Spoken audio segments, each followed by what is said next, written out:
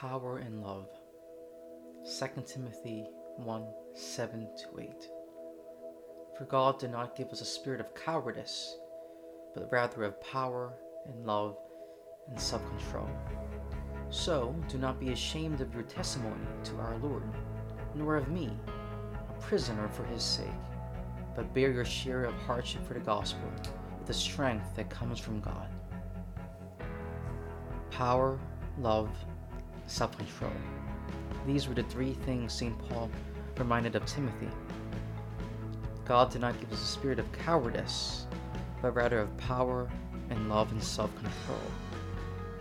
Power does not mean dominating the weak or less fortunate, but rather it means recognizing our weaknesses and letting go of our pride and putting on humility. Love does not mean seeking out pleasure for ourselves, but rather it means laying down our lives for others. Power and love are wonderful things, but the world has distorted it. All things that are good are used for the good of others. Power and love are used for the good of others,